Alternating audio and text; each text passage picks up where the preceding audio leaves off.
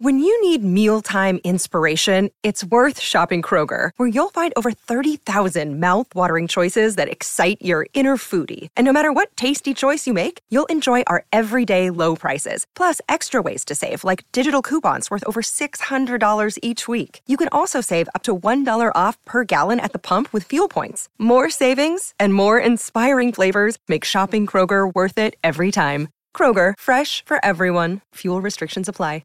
Another day is here, and you're ready for it. What to wear? Check. Breakfast, lunch, and dinner? Check. Planning for what's next and how to save for it? That's where Bank of America can help. For your financial to-dos, Bank of America has experts ready to help get you closer to your goals. Get started at one of our local financial centers or 24/7 in our mobile banking app. Find a location near you at bankofamerica.com/talktous. What would you like the power to do? Mobile banking requires downloading the app and is only available for select devices. Message and data rates may apply. Bank of America N.A., member FDIC.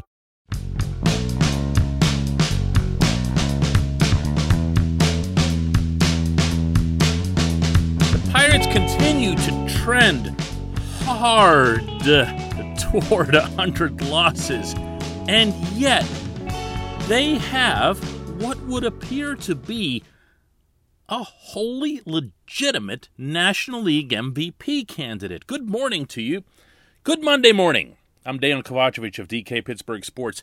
This is Daily Shot of Pirates. Comes your way bright and early every weekday morning if you're into football and or hockey. I also offer up daily shots of Steelers and Penguins right where you found this. The Pirates lost 3-2 to the Reds in Cincinnati. They're now 0-7 at Great American Ballpark, and that doesn't even come close to describing the level of massacre that's occurred out there this year. And amazingly, they still have to go back for another one in September, so it's going to be 0-10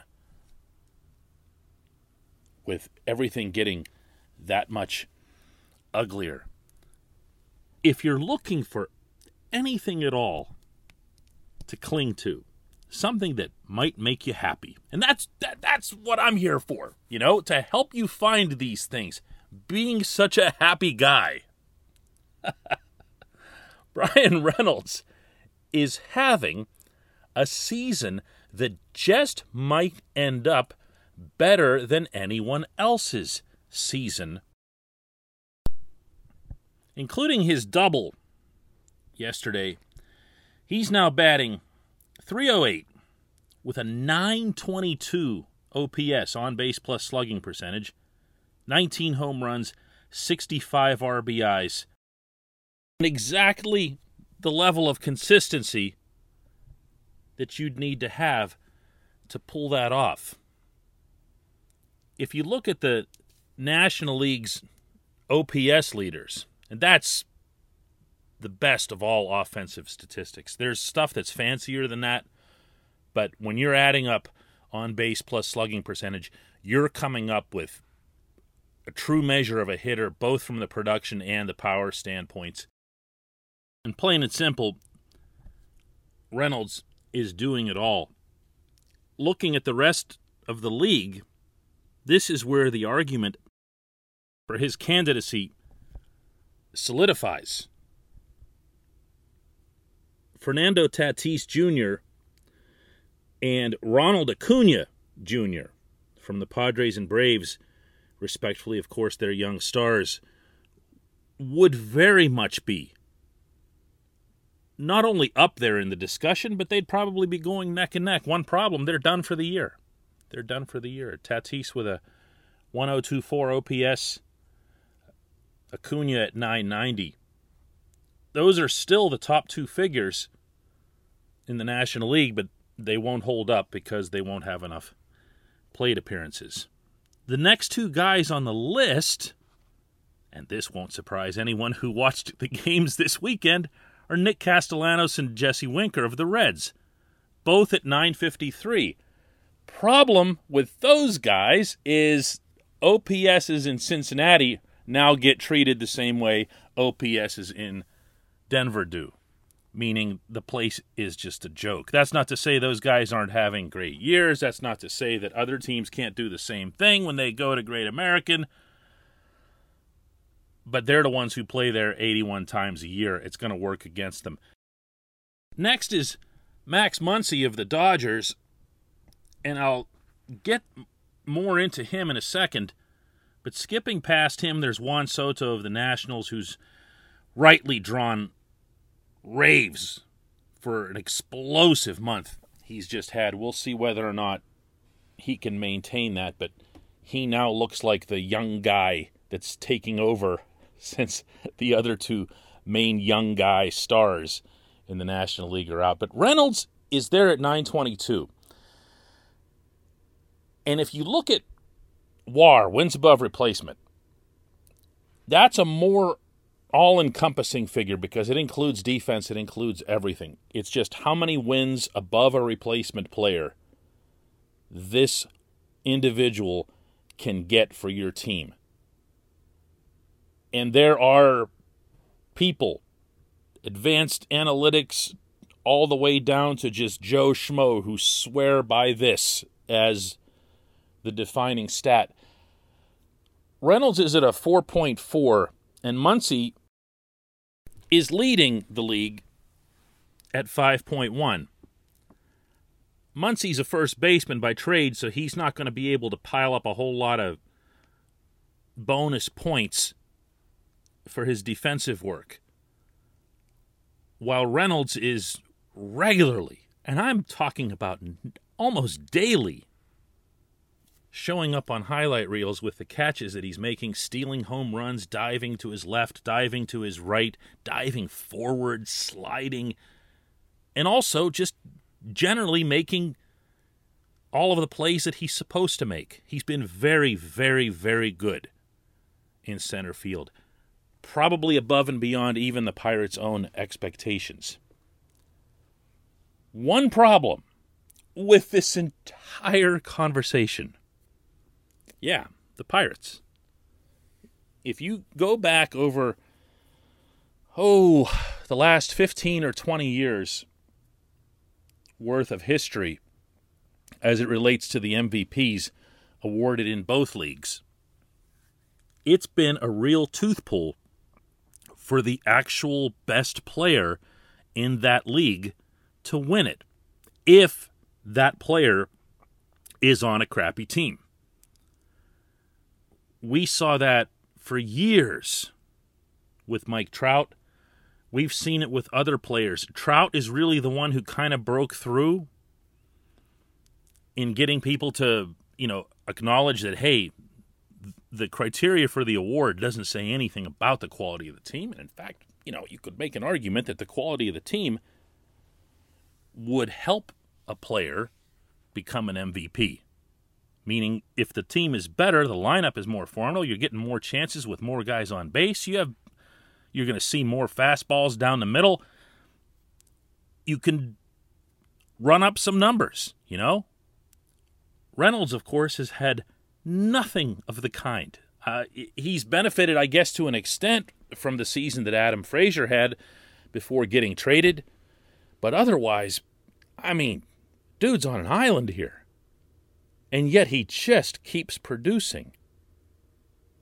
And yet, he's not going to get it. He's not going to get it. He could finish, and mark my words on this, because this will become a pretty hot debate among the real seam heads out there. He could finish first in WAR, at which point he will have the entire analytics community at his back. They will say it's unequivocally Reynolds. There's just no way it can be anybody other than Reynolds. If it comes down to Reynolds versus Muncy, they're going to give it to Reynolds in their own individualized little awards, because he's playing, obviously, a position of much greater difficulty and value. And they might take into consideration, although the analytics community isn't all that big on batting lineup support, it can't be ignored that Reynolds would have more opportunities to be more productive if he were in a better lineup. That's not an opinion, that's a fact.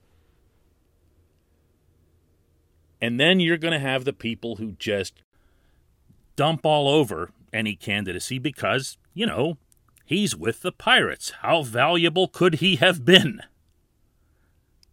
I'm telling you, remember this, because once we start getting deeper into September and it's clearer and clearer who the playoff teams are going to be and so forth, this is where the discussion will swing. And it'll be completely nutso to have the Pirates involved in it. But they will be, and they should be. Amazing stuff. What a year. What a year Bryan Reynolds is having. When we come back, just one question.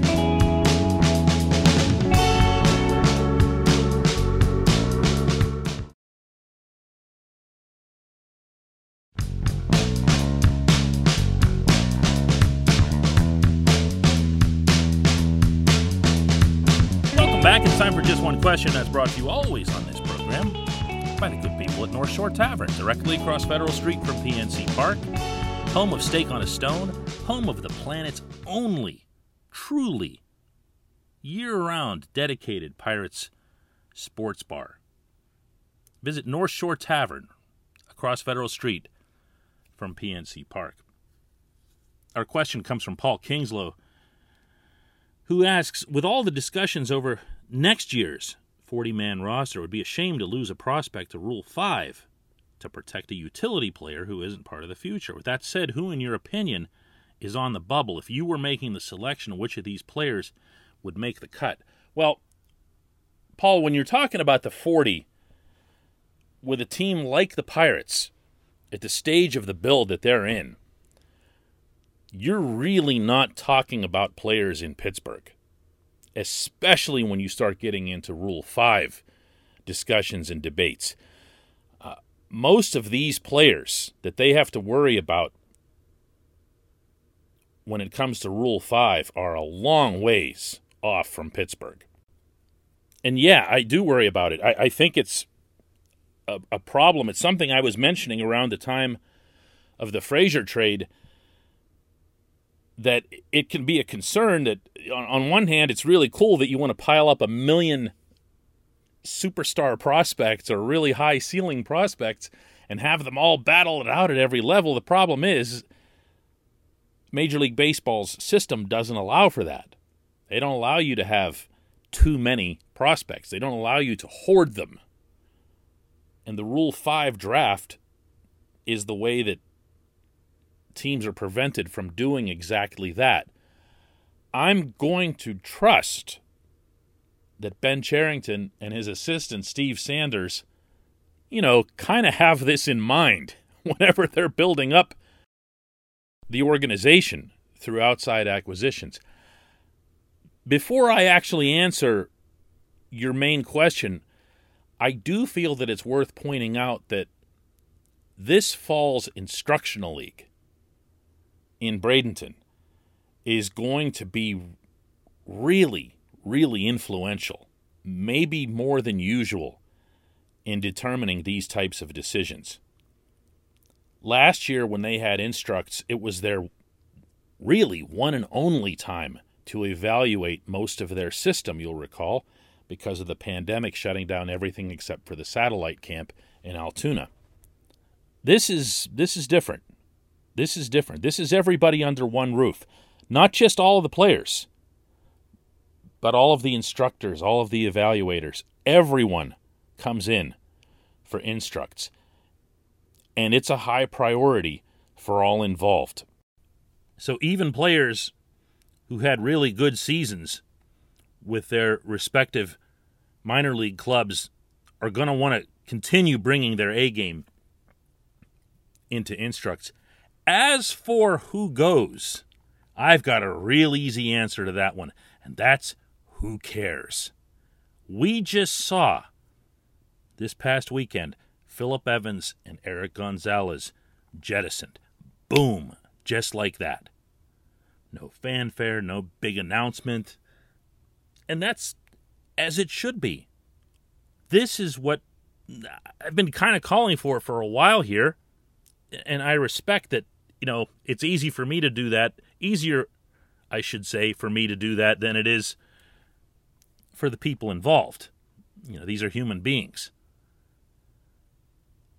But when you see the Evans and the Gonzalez guys go, and you realize that they're being replaced by a Hoy Park, Rodolfo Castro, and guys like that who have a chance to be part of the future, man, there's no regrets. There's no regrets.